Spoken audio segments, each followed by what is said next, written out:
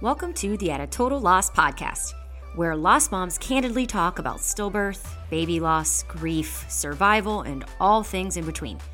I'm Catherine. My first child, Brody, died at full term and was stillborn in January of 2022. I literally thought the sadness was going to kill me. And while trying to survive, I reached out to lost moms to connect with others who knew how I felt. It was these conversations that saved me, and to this day, they still do. We discuss our babies, life with grief. We even laugh, a lot actually. It is my hope that hearing our stories will help you realize that you are not alone in any of this, and maybe even serve as a guide to finding light in the dark. So get comfortable and grab some tissues as we discuss this crazy life after baby death that has left us all at a total loss. What's up, you guys?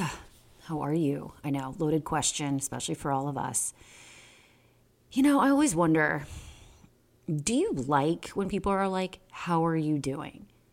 I think I don't mind that as much as like, I hope you're doing okay.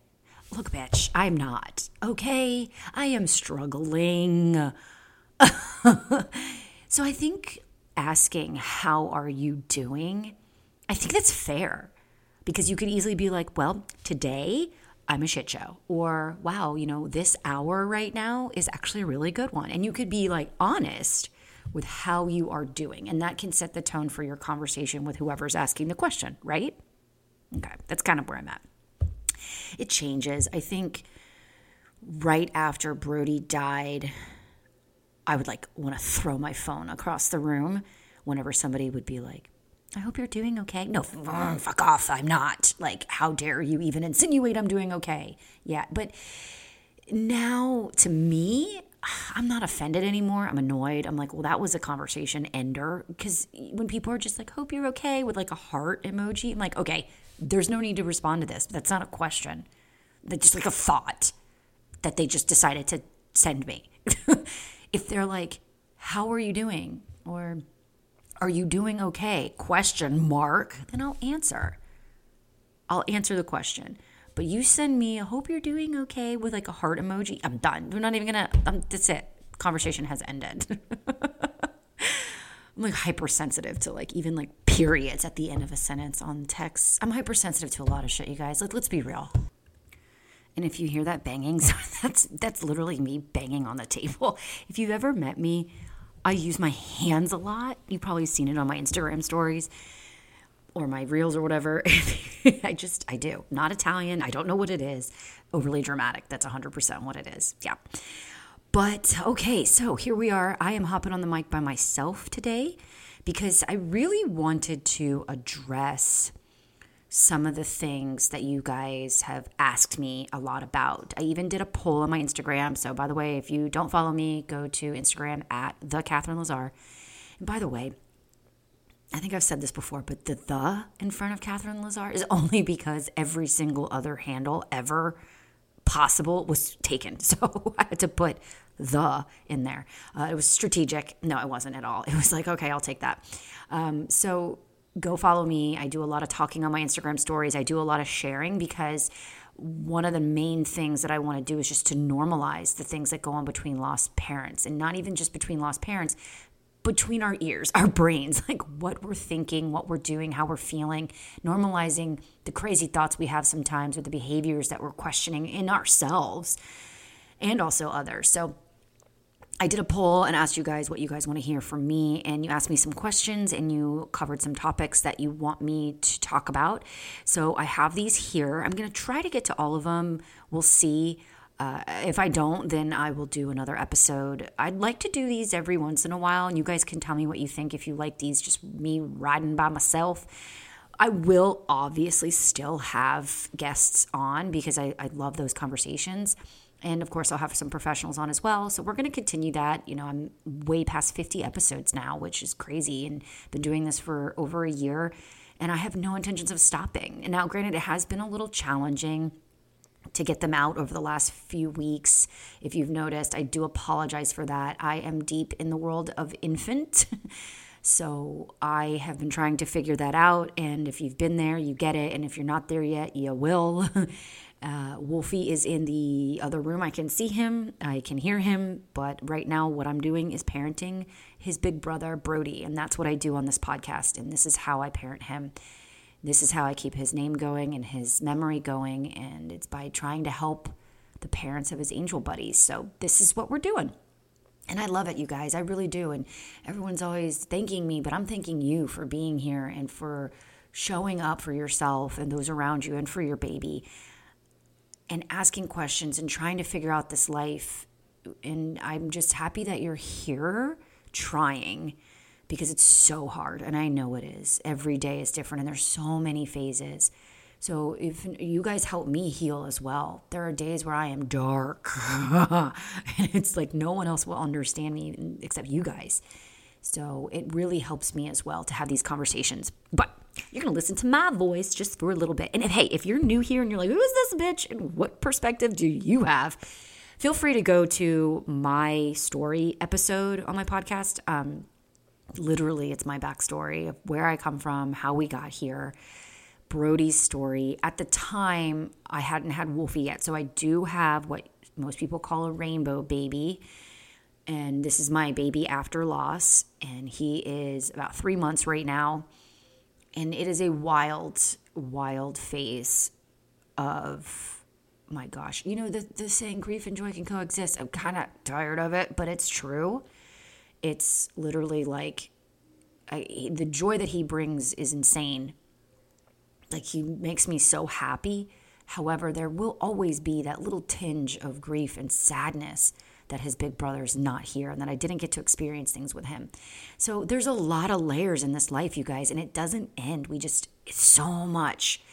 But we're here to do it together. Maybe have a little chuckle. I have no problem trying to enjoy my life. And you guys just being here is awesome. So thank you. And I'm going to do another episode with another lost mama on parenting after loss to really dive deep into it, because I think there's some things that need to be talked about as far as what it's like being the parent of a dead child and then the parent of a living child. So anyway, let's get to it. So these are just the order in which they came in. So they're probably all over the place. But what I'm going to cover is basically trying to conceive. That seems like a big topic. Definitely pregnancy after loss. That seems like another topic. The days after loss, and then the days after the trenches. So we're going to talk about those different phases, and I'll explain those in detail. So if I don't get to your question, hopefully somewhere in here I answer something for you. And then we'll do this again. Hey, I ain't going anywhere, y'all. Not going anywhere. All right, so the first one I'm going to start with is going to be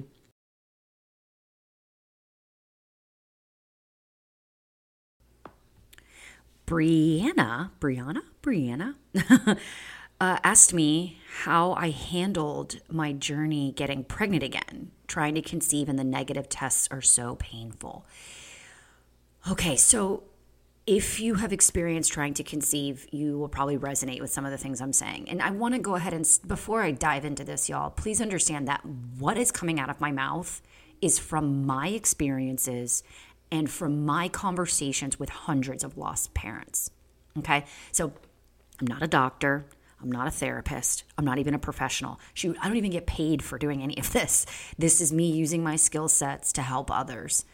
So understand that when I have a feeling or emotion, especially in the first 12 months after Brody died, when I had a feeling or emotion, I would run it by other lost moms.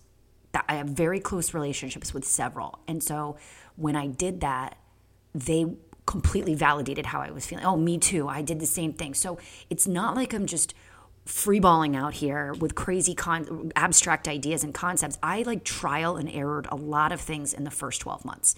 And I wanted to truly understand how I felt and what I can do about it and what it meant. And sometimes I never got really much answers, but I did know I was not alone. So understand that there is validity coming from the things that I'm saying. And even, if you're like, I don't really care as long as one person, okay, well, I'm the one person that will let you know you are not by yourself in the crazy intrusive thoughts and the wild behaviors that you may be experiencing, because this is a shit show. Okay, so with trying to conceive, me personally, and I'm speaking personally, I will not speak on behalf of everybody, but me personally, in my experiences, for me, trying to conceive was rough. It was not wham, bam, we're good to go. It wasn't. And I know for a fact how stressful it is for majority of lost mothers, especially stillbirth mothers. We gave birth, okay? Some tore vaginally. Some had C-sections. I actually hemorrhaged after and almost died. That's on my story too. I'm not getting into that shit right now. Okay. But we had to physically heal from it. I personally got the go 3 months after Birdie died. Physically, you're good to go. But my doctor was like, your head's crazy. You need to get your mental space in check. So I did. I went to a trauma therapist that assisted me. I did accelerated resolution therapy. I talk very openly about therapy. And I found a grief therapist who actually was also a lost mama. Her baby had died as well. So I really needed that. And then I surrounded myself with a village of lost mothers that I really loved and that really helped me. The support was insane. And yeah, I still had the support of my close family. A lot of friends dropped off and some family members dropped off. But hey, once I got through that, I was like, my circle's tight and I really like it. And we'll get into that another time. But I'm very open about that as well.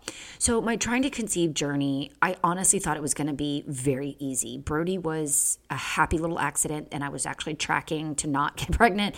And he was the greatest little miracle I've ever seen. I still don't even know how it happened. And then when we started to try and it didn't happen the first cycle, I will admit the first cycle, we started trying, let's see. So we got the go after 3 months. I waited 1 more month to let my hormones settle so I could do the blood clot disorder testing. And good thing I did, because what do you know? Have a blood clotting disorder. I factor 2. So we started trying, I would say, month 5. And so let's call it cycle 5. So cycle 5, we started trying and we were on a trip in Egypt. And I was like, oh my God, we're going to be so carefree and a little drunky drunk. And no, it didn't happen. And then I kind of was a little, not relieved, but I was like, oh, okay. And I will tell you, before we even started, I didn't even want to start. I had like a phase. I want to say it was probably like month 4 where I was like, I don't want any other kids. Brody's my only child. I wanted him to have that title forever because he was special. And I didn't even care if I had another child. I mean, it was wild. It was a spiral. And I will tell you that shifted when I had my first negative test. I was like, shit, okay. Let's try this again next month. My husband was always, his name is Michael, he always was ready to try again. To him, Brody was his firstborn, his son. He will always have that title, but he really wanted to try to have living children, like pretty much immediately. And granted, what's wild is that in the hospital, I even asked, when can I try again? Like in the ICU, I asked that, right? But we all do that. I don't know what it is. I have hundreds of mothers have literally confessed to doing the same thing. It's just what our brain does. There's no explanation. So what's wild is that I wanted to try again almost immediately when I was in the hospital. Then I got home and I was like, I just got to heal. I got to heal physically. I got to get my mind right. This is nuts. And then once we started again, I was like, I'm not sure I really want another child. I wanted Brody to be special. But then when I got the negative, I was like, okay, this may not be as easy as I thought it was going to be. So we got a second negative.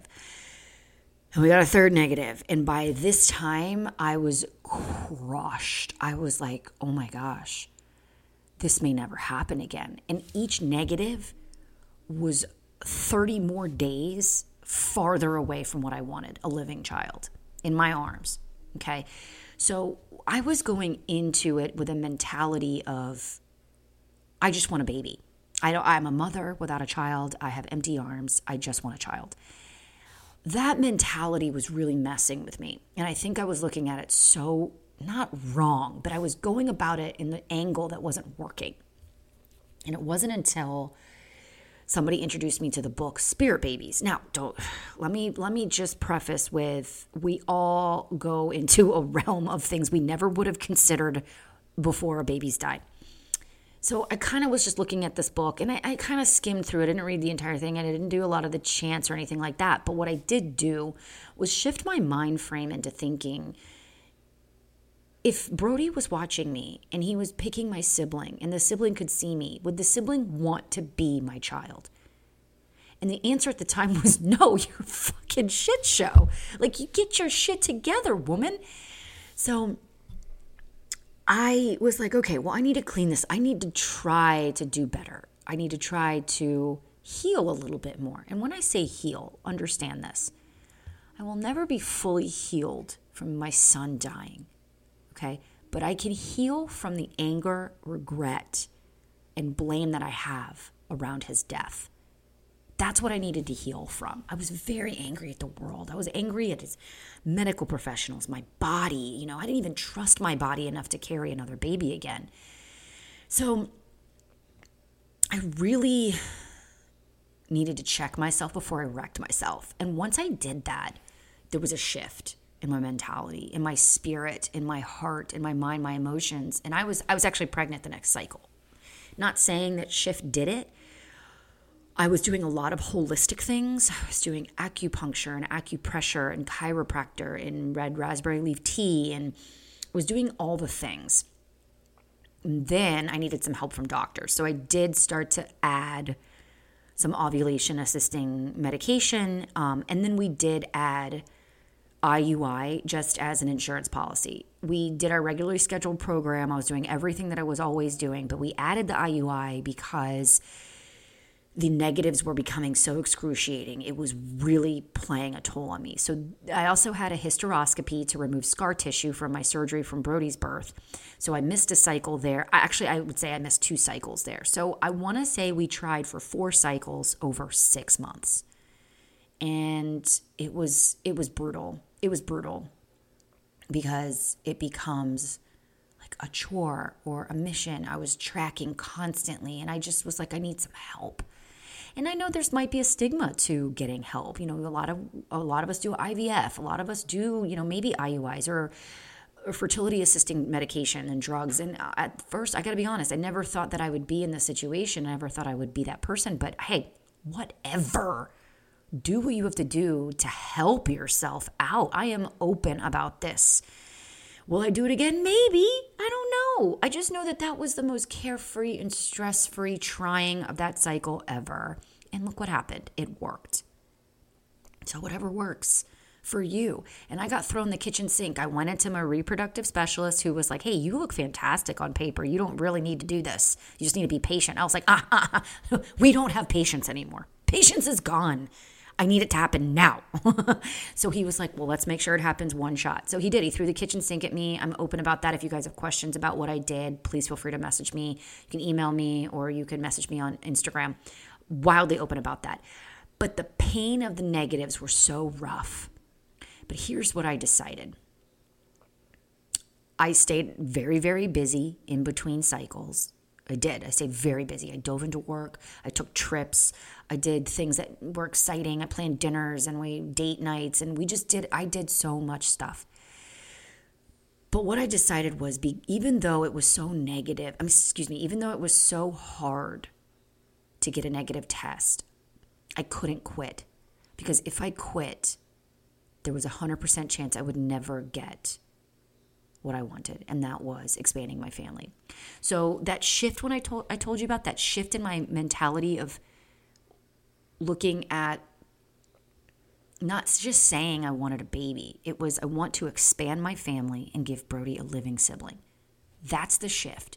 And I knew if I quit trying to conceive, I will never get that. And I just had to keep going. And I also had to keep saying that one day in the grand scheme of my life, this will be a blip on my radar. This will be just a small part of it. It feels like the biggest thing in the world, and it is the biggest thing in the world at the time. But you have to push through. You have to keep going towards what you want. Now, I will say there's a small portion of us that have a breaking point, and there are some that do stop. And that's okay if that's your decision. That's your decision to stop trying because it's too stressful or too painful or it's not going to happen for you. Then you have to do what you have to do. But if you are just starting out in this and you don't know where it's going, you just have to keep going and stay as busy as you possibly can during the trying to conceive phase. Try not to let it all consume you. Try not to let it consume your relationship. Try to keep the romance there if you possibly can. It's hard, but try. Be open and communicate with your partner. I mean, I got to be honest. I think maybe it was like cycle 3 or 4. I had like the ovulation strips like out on the back of the toilet, in a little cup with like a little plastic cup so I could pee in. Like I had a system. It stressed Michael out. So then the last cycle, I was like, I don't even think he really, or maybe cycle, I don't even know which cycle it was. See, this is how in the grand scheme you kind of lose track. I didn't even tell him. I was like, I just tried to keep it fun and light and all that good stuff and try to keep my relationship at the forefront as hard as that is. And it's tough, you guys. It's not easy. That phase is just, it's a part of this whole thing. And for us after loss, it was just one more reminder that our baby's gone. And for me, I had no living children. My house was quiet. It was set up for a baby that didn't come home. I was set up with work, with life, with everything to be a mother to a living child, and he didn't come home. So then I had to reset everything. So it's really hard to not really obsess over having that living baby. Take a breath. Get to it when you're ready. And when I say ready, and everyone asks me this, how do you know you're ready? You're never really fully ready. I will tell you that. But what I can tell you is that you're going to have fears. You're going to have anxiety. You're going to have panic attacks. And it's going to be stressful once you are pregnant. Just know that you are ready to try again when you have the tools to be able to cope. That you trust yourself to be able to handle whatever comes your way. Because you've done the work, you've done the therapy, you've gotten your toolbox of ways of coping, you've gotten things that you need to do to handle your grief. You've gotten it under, not control, but you've gotten it to a point where you are able to reach into that toolbox whenever you need it to help yourself. And it's the things that help you during grief, during trying to conceive, during pregnancy after loss, the mental things that help you. Getting a skincare routine maybe, or going on a walk, or going to get a massage, or meeting up with friends. Talking to lost mothers helped me tremendously through all of these phases. And you have to find the lost mamas that are in your face, okay, that make you comfortable. And finding those really helped me. And I would contact them all the time if I was feeling down or spiraling. Find something to turn your pain towards. It doesn't have to be big. Because turning your pain into something that honors your baby and gets you to talk about them and remember them all the time, that's helpful.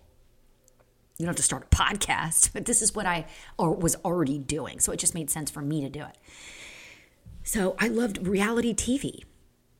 Reality TV was like my jam. I would watch Summer House every single night going to bed. And it was so helpful to just watch other people spiral. Vanderpump Rules, I don't care. I don't care if people are like, oh, you need to turn it off and go read a book. Hell no. Lost Mamas have a thing with Bravo, and we're allowed to do that. I put it on in the middle of the day. I would put it on in the middle of the day if I was having a moment that I needed to distract myself. And that's the thing. Understand something. Distractions are only toxic if you are denying what you're being distracted from. Think about that, okay? So distractions are totally fine. They're normal. Call it self-care. You don't have to spiral in order to honor your baby. You don't have to really go in that deep, dark, suffering place to be a parent to your dead child. You're allowed to dig yourself out if you want to. Only if you acknowledge your pain first. That's my thing. So acknowledge it. Know that it's there. Give it the respect and the attention that it needs. But then dig yourself out. Now, if you're running and running and running and you won't let yourself feel anything other than trying to find happiness and joy and deflect, or distract, then we got a problem. Okay, so distractions are fine. They're healthy if you're not denying what you're being distracted from. So those are the things that kind of helped me a lot. And I would get up and I would try to put some makeup on. I would, get a cute outfit on. I mean, that was tough in the very beginning because maternity clothes were all that fit. And maternity clothes I wanted to burn. So it's tough. But once you're trying to get to that trying to conceive place and that pregnancy after loss place, Your brain kind of shifts away from your loss, away from your grief. It's intertwined completely, but you have a new focus. And, a lot of you have asked things about, is it too late at a certain age to start trying again? And you talk about the clock ticking. Some of us probably would wait way longer after loss, but a lot of us want it done now. 40. Someone asked me about 40. 40. Age has nothing to do with this, you guys, especially biologically or physically. Yes, we do start to, deteriorate at a certain age. But what it comes down to is where you want to be at this point in your life, because this is a mental stress. This is an emotional stress. Yes, it's physical, obviously. Pregnancy, of course, is physically challenging. But you have to ask yourself what you want at a certain age. I have talked to teenage mamas who have lost. I have talked to 45-year-old mamas who have lost. It's across the spectrum. We're all different in our genetics and biologics and freaking hormones. So it's just, I think what it comes down to, well, first of all, not giving a shit what society thinks. I don't care if people think I'm too old. I don't care if people think she shouldn't be doing this at this time, or they think, oh, poor her, look at her go at her age. I don't care. We got to get past that. There's way too much judgment out there on us. So if you don't care what people think and you're ready to dive in and continue this chaos, all power to you. Doesn't matter how old you are. And I think a lot of this comes down to having your eyes on the prize. Somebody asked me, how was your experience holding your second child? Okay, first of all, let me just say that Wolfie's birth was a little bit, it was not typical. It was unexpected. It was an emergency situation. My water broke. I did not go into labor, so they wanted to keep him in a little longer. I was 32 weeks, and we were good to go. We were going to wait. We were going to try to get him to 34. What ended up happening was his heart rate kept dropping because it seemed like he was compressing his cord, and that's how Brody apparently died. So I was like, no, I'm not playing this game again. So I thought that we were losing Wolfie. So we had an emergency C-section. It was a decision between my doctor and I, between me and my doctor, that we needed to get him out. And we did. So when they got him out, and I haven't really got too much into this, I did think that he was gone. I thought that I had another dead child, but I heard him cry, and it was the greatest sound on the planet. I wasn't able to hold him for hours. And when I did, he was in the NICU, and he was on a lot of cords and cables and monitors, and he was so little and so tiny and so fragile. But that moment, it was everything that you would imagine it to be. And that's the eyes on the prize. A lot of people, I can't wait to hear them cry, and I can't wait to hold them. And yes, it wasn't the induction and vaginal birth that I anticipated, but it was magic. And that's what, if you need to hyper focus on that to get through everything, then you do it. And for me, the connection was instant. I mean, it's like the insane amount of love just starts pouring in. Of course, there was still a level of grief and of guilt for being so happy about this, my son, when my first son, his big brother, is gone. So it's definitely, you wrestle with a lot of emotions. But at that time, I was just so incredibly happy that he was there. And so that kind of leads me to the next question. I think that it's always been part of the fear that comes with trying to conceive again is questioning if you're going to be able to connect to your baby while you're pregnant. And the pregnancy after loss has a lot of layers. And then there's an element of trying to connect to the baby at the same time. And so I'm going to speak for myself and for those that I have spoken to about this. For me, I did not have trouble connecting. I started feeling kicks and movement and flutters around 17 weeks, so earlier than I did with Brody. But that typically happens with the second pregnancy, so I've heard. What I do know is that the question of the gender or the sex of the baby. Now, gender disappointment in pregnancy after loss is massive. in this community. And yes, I do understand that we're supposed to be happy and grateful and think that it's such a blessing, quote unquote. But what it is actually, it's a huge battle that we go through trying to connect with a baby if you're disappointed with the gender. That's a thing. Okay? Some people want the same gender as the baby that died. Some people want a different gender. It just depends on what you're looking for. Now, what's going to happen is no matter what, the picture of your life is going to change. You no longer have that first child. You no longer have that second or third child. Whichever child in the lineage that you lost is gone. So your life is going to look different than what you thought. Now, where we have to be careful is we don't necessarily want to replace the baby gone. And you have to kind of train your brain. I went to my therapist and I was like, look, I'm really scared to have a girl. I really, I've always thought of myself as a boy mom, and I want my son and I miss him and I would love to have another son. And she said, well, you're going to have to process it no matter what. So you either find out now and process it now, or you wait 20 minutes after the baby's born and process it then. Because no matter what, it's a thing. It's a thing. As much as you don't want it to be, it is a thing. So Michael wanted to wait until birth to find out. I wanted to find out immediately at like the 10-week blood results. So we compromised and said we would find out halfway through around the anatomy scan. Now for me, I had the anatomy scan early at like 18 weeks. That was mainly just timing with my MFM. So we were supposed to do the anatomy scan, look away, and then go home and read the results. Well, that's not what happened. I was so fixated on looking at that baby. I wanted to soak up every single second, watching the baby, listening to the heartbeat, talking to the tech. And then he made it very known that he was a boy, and I did not look away. I could not look away. And I was just ecstatic. And here's what happened. I was so nervous to have a girl that I prepped for a girl. We named her. We started talking about her. We started accepting it was a girl. That when we found out it was a boy, we almost mourned the girl that we thought it was. It was wild. It was a flash of sad. Then I got so excited and moved to tears that it was a boy. I felt guilty that I was celebrating a boy when Brody was gone. I had to connect to two brothers in order to kind of move forward from that guilt. That I was celebrating his brother. That Wolfie has a big brother, Brody, and Brody has a little brother, Wolfie. So I was able to connect really quickly. Now, for those of you who had trouble connecting, regardless of the reasons, I've been told that it's around 20 weeks that you really start to connect with the baby and be like, wow, okay, this baby's legit, like this is happening.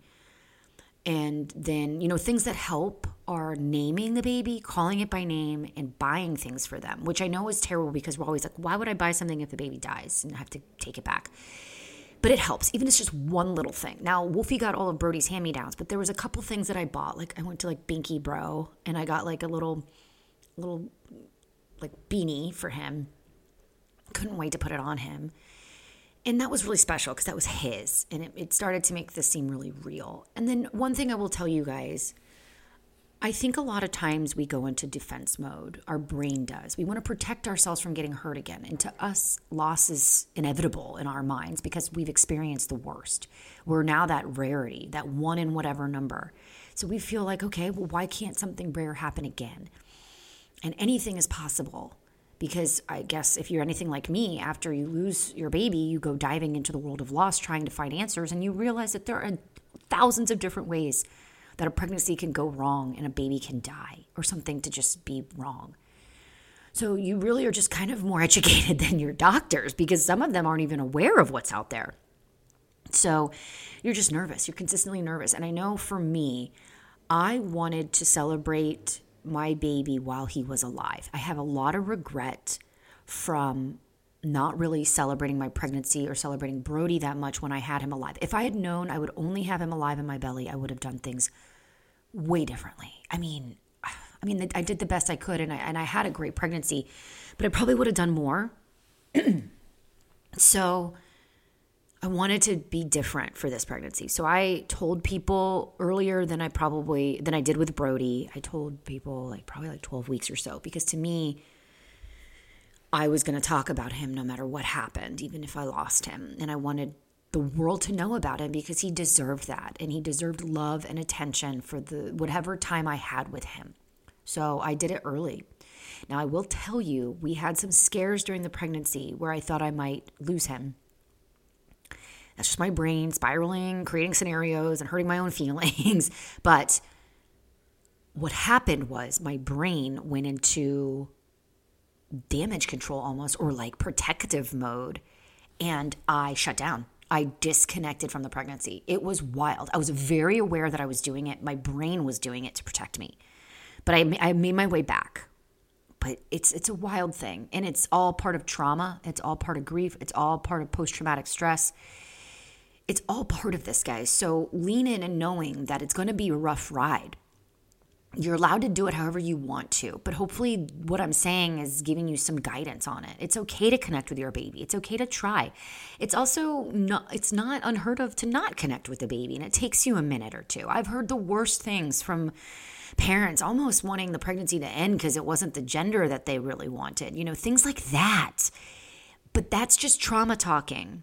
That's just your broken heart talking. And eventually it does change. I've seen them grow fond of the baby and get really connected to the baby and allow themselves to, because your love has to trump the fear that you have. That's the goal. Do everything out of love. I had to decide to do everything out of love. That was the only thing that I could do. And that's really a big game changer. And try to lean into that. You're allowed to do that. And I think that might be helpful. And while we're on the topic of babies, Becca asked me on my Instagram, jealousy. This is another question. How do I get past being jealous of all things pregnancy and baby?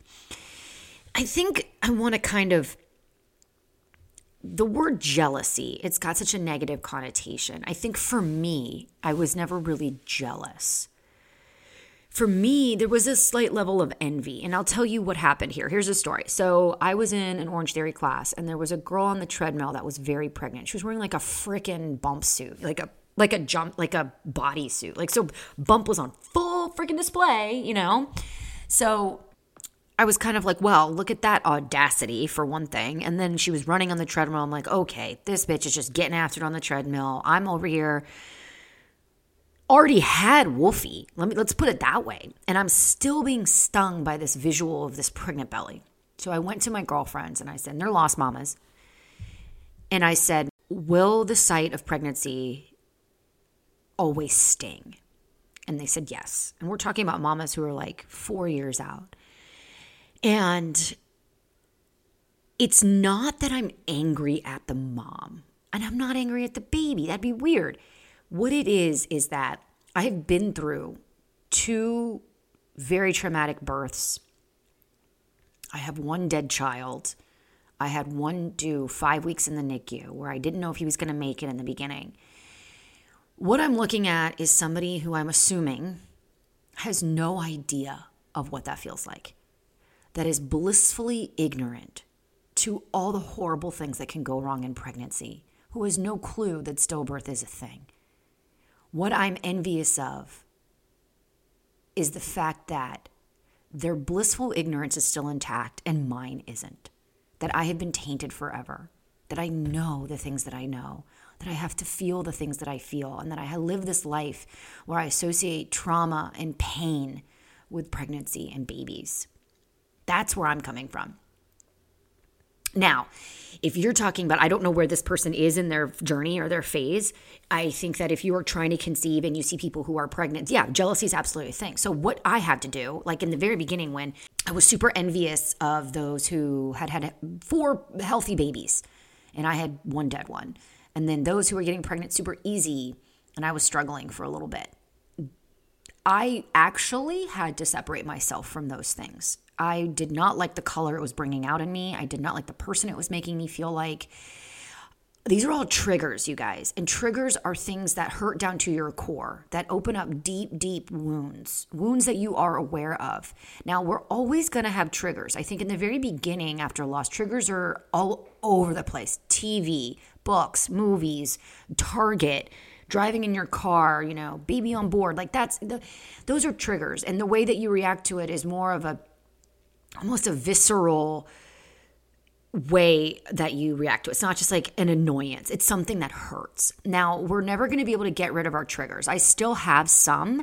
They're way different than they were before. Right after loss, I would have like break out in sweats and I feel like I was underwater. If I saw a baby, like my ears would start ringing and my boobs would start hurting and I would have like body chills and like that was my body just responding to what I thought was my baby. What my body was looking for was my baby. And that's a trigger for sure.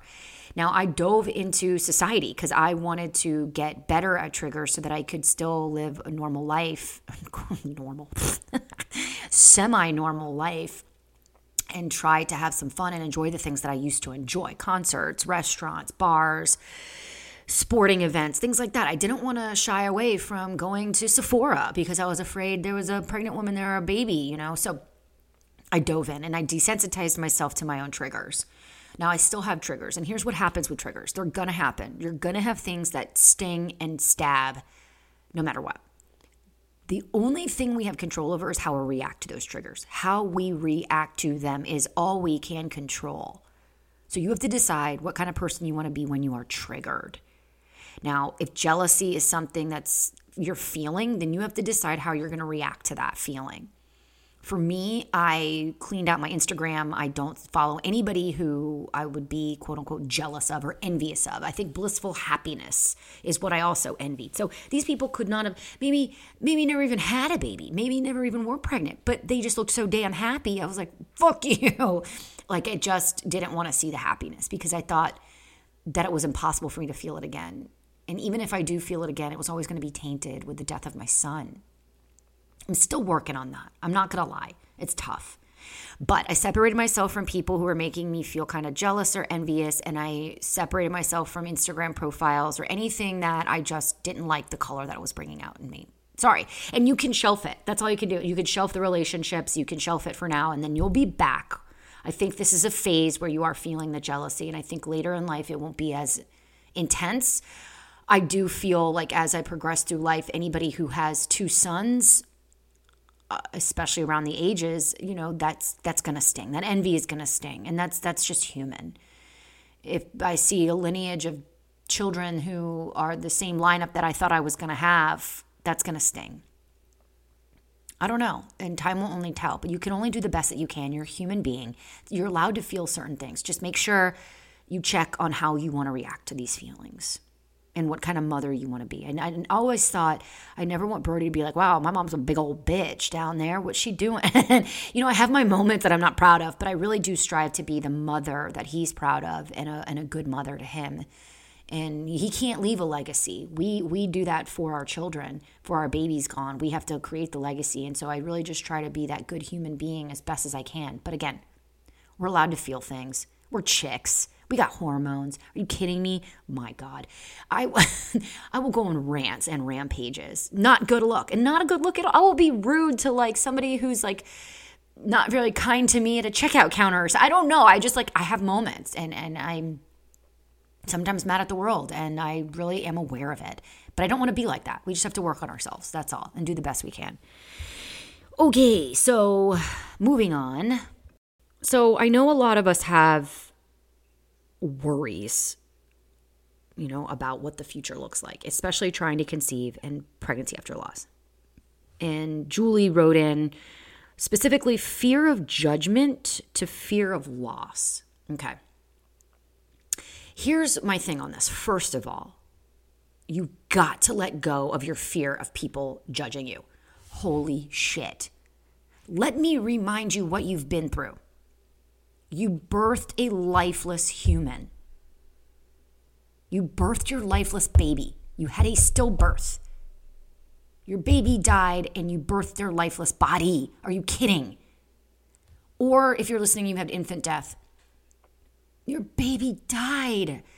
How on earth are you going to let somebody who does not understand what that feels like tell you what to do with your life? Is this a trigger for me? I had to let go of those people. that would have anything to say on how I honor my baby, how I mother my baby, how I cope with my grief, how I deal with my grief, and how I handle my trauma, get out of my face. If you don't know what this feels like, and even if you do, your story's not exactly like mine. You are not me. Unless you are me, you cannot say anything about this. You've got to let that go. We've got way too much to worry about. You're worried physically getting pregnant. You're worried about staying pregnant. You're worried about birthing a new baby, all the trauma that happens. You're worried about raising a baby that you're afraid is going to die. This is going to go on and on and on and on and on for the rest of your life. And you are worried about what someone thinks. You got to stop. I know it's easier said than done, especially if it's someone close to you, like your mother or your sister or your best friend or even your spouse or your partner. Y'all, nip it. Because as soon as you demand respect from the people around you, they will most likely try to start giving it. And if they can't, bye-bye. I know, easier said than done, but that's just, I want to protect you guys. And you are so hard on yourselves, and you've got people around you judging. It's just the last thing that we need to deal with.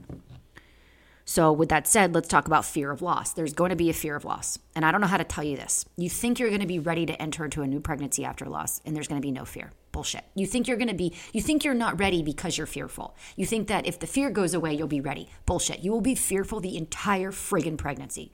You're going to be fearful even after they're here alive. Here's what you do. You do it anyway.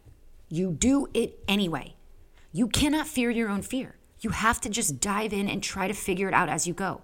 Get yourself the tools, get yourself the therapy you need, get yourself your good support system and close friends around you, and just do it and trust that you're going to get through it. Anxiety and fear are there to protect us because we've been in this situation before. That's, if you guys follow me on Instagram, my favorite thing to post is that basically we're one of the only groups of people that re-enter trauma voluntarily. Like if you were to go swimming with sharks and you got bitten by a shark, do you think you'd ever go back into that shark water again? Absolutely not.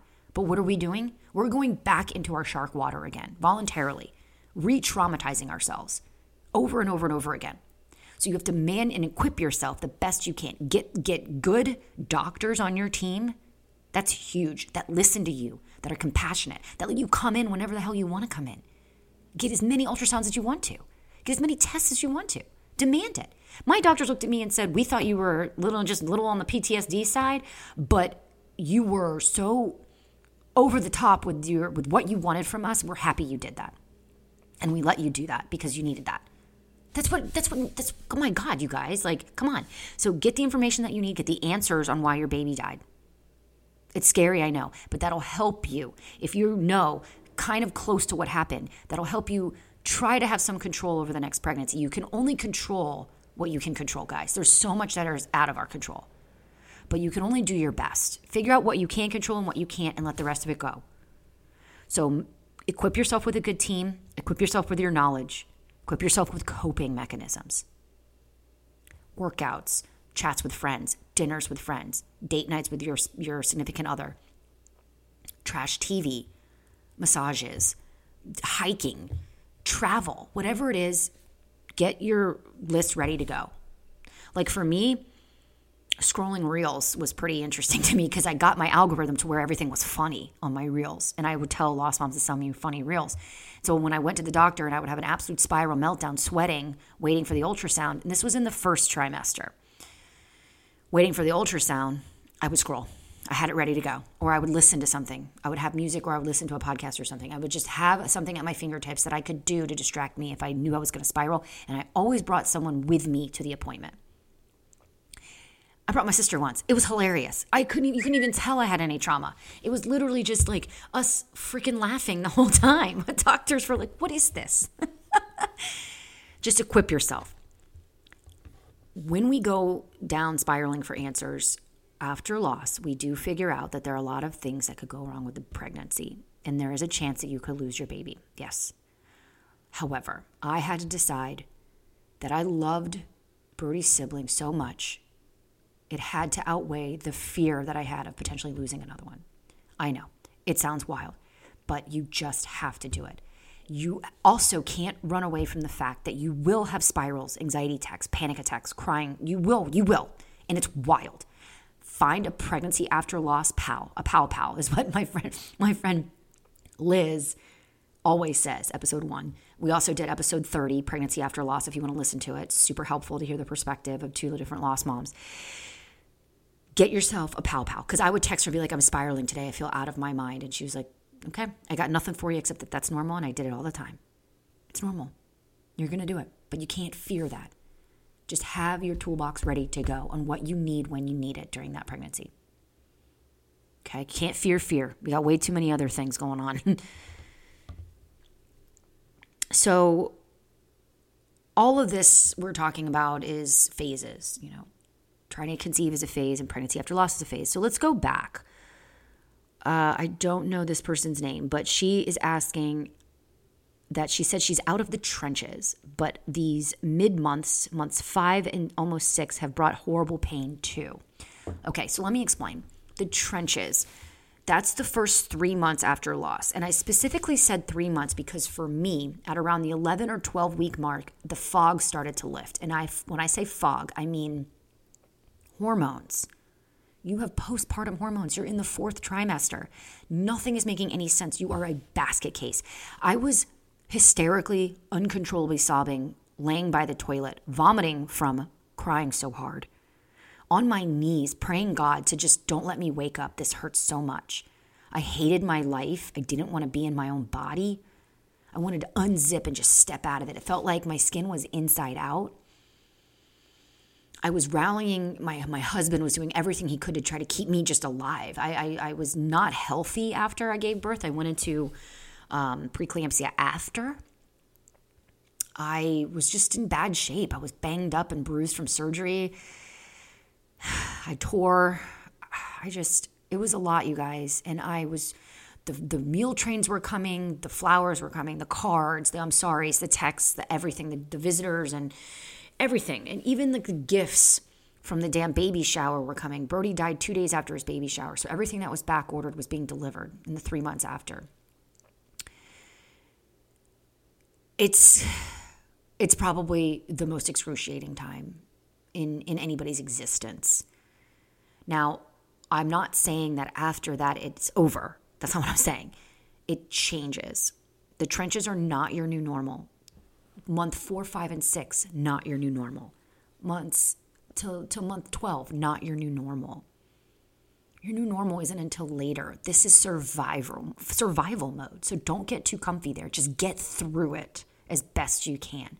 Now, what happens after the trenches is the meal trains stop, the texts stop, the gifts stop, friends stop, the communication stops. People start retreating from you. I think I remember I started to realize, wow, my relationships are changing. People are acting interestingly different.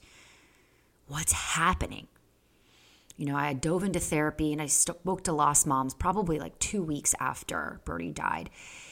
And now I was starting to settle into a life with pain, loss, and grief. For a while, I thought that I could just do enough work and I would be fine. I could go back to my old life. I could go back to my old self. When I realized that wasn't possible, I had to really lean into what this looked like now. And it was a horrible, horrible day when I realized that I was going to have to live with this for the rest of my life because I loved my son. I will love my son forever. That means I will grieve him forever.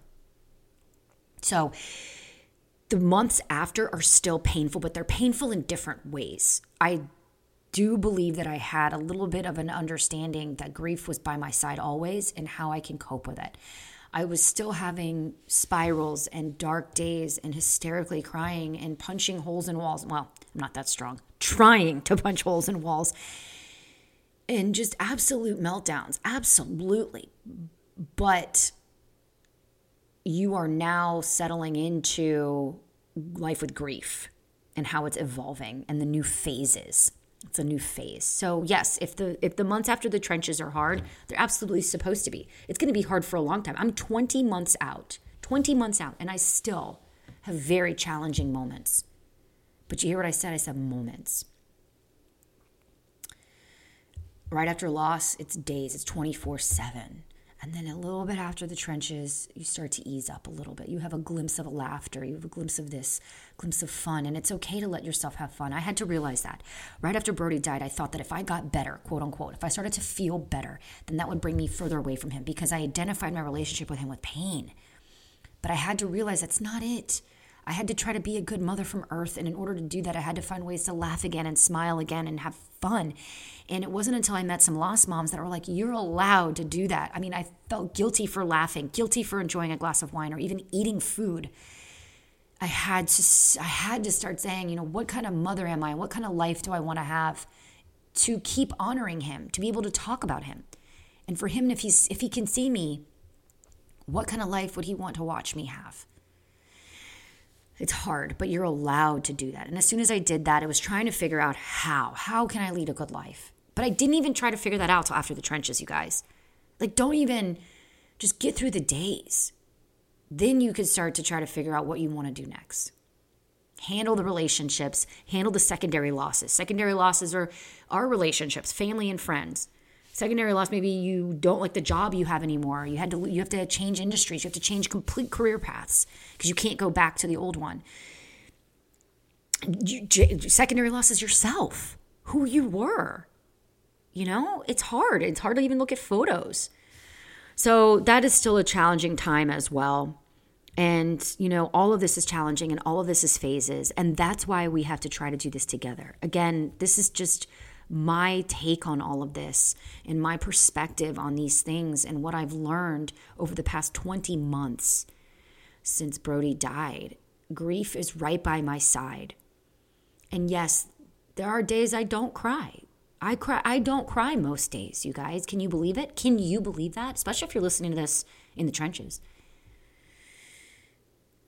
The happiness will start to come out and be around more than the sad.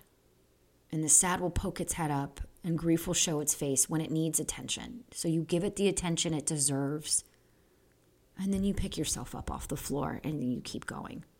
Because time will move on. And that's one thing. It feels weird. Like time just keeps going on and everyone just keeps going on with their lives. And we just are standing here going, oh my God, but my baby died and I can't move forward. You have no choice but to move forward. Everything around you is going to move forward. So you have to pick up the pieces and you have to carry them with you. And you just have to figure out how to do it. And everyone's like, oh, it doesn't get easier. It just gets different. It does get easier because you get stronger. It's like lifting weights at the gym. You're not going to go in and lift a 25-pound dumbbell. But if you keep doing it, you keep going back, you keep working on it, one day it's going to be easier to lift. It doesn't mean it's not heavy. It's still the same weight. It's still the same size, still the same heaviness, 25 pounds. But it's easier to pick up because you strengthen yourself to be able to do so. Hope that works, guys. And I hope this helped. That's all I'm here to do is help. And you know where to find me. You can email me at thekatherinelazar.com, so thekatherinelazar@gmail.com. I have a website, katherinelazar.com, if you want to message me through there. You can always DM me at thekatherinelazar on Instagram and Facebook. I'm here for y'all, and whatever you guys need throughout this phase and throughout the journey that you're on, because we're in this together, guys, and it takes a village to raise living children, but it also takes a village to parent those that are gone. And I'm so proud of you for even just being here and listening to my voice, just seeking out answers and seeking out ways of living this life the best that you can. That makes you an incredible parent to your baby. I love you. I love your babies. Hit me up, guys. And until then, I will see you later. Take care. That's all for this episode of the At a Total Loss podcast. If you'd like to help other lost moms benefit from our stories, please share, rate, and comment wherever you are listening. Thank you for being the strong mama that you are. And remember, when things have you at a total loss, we're here to help you find the light in the darkness. Take care, lost moms.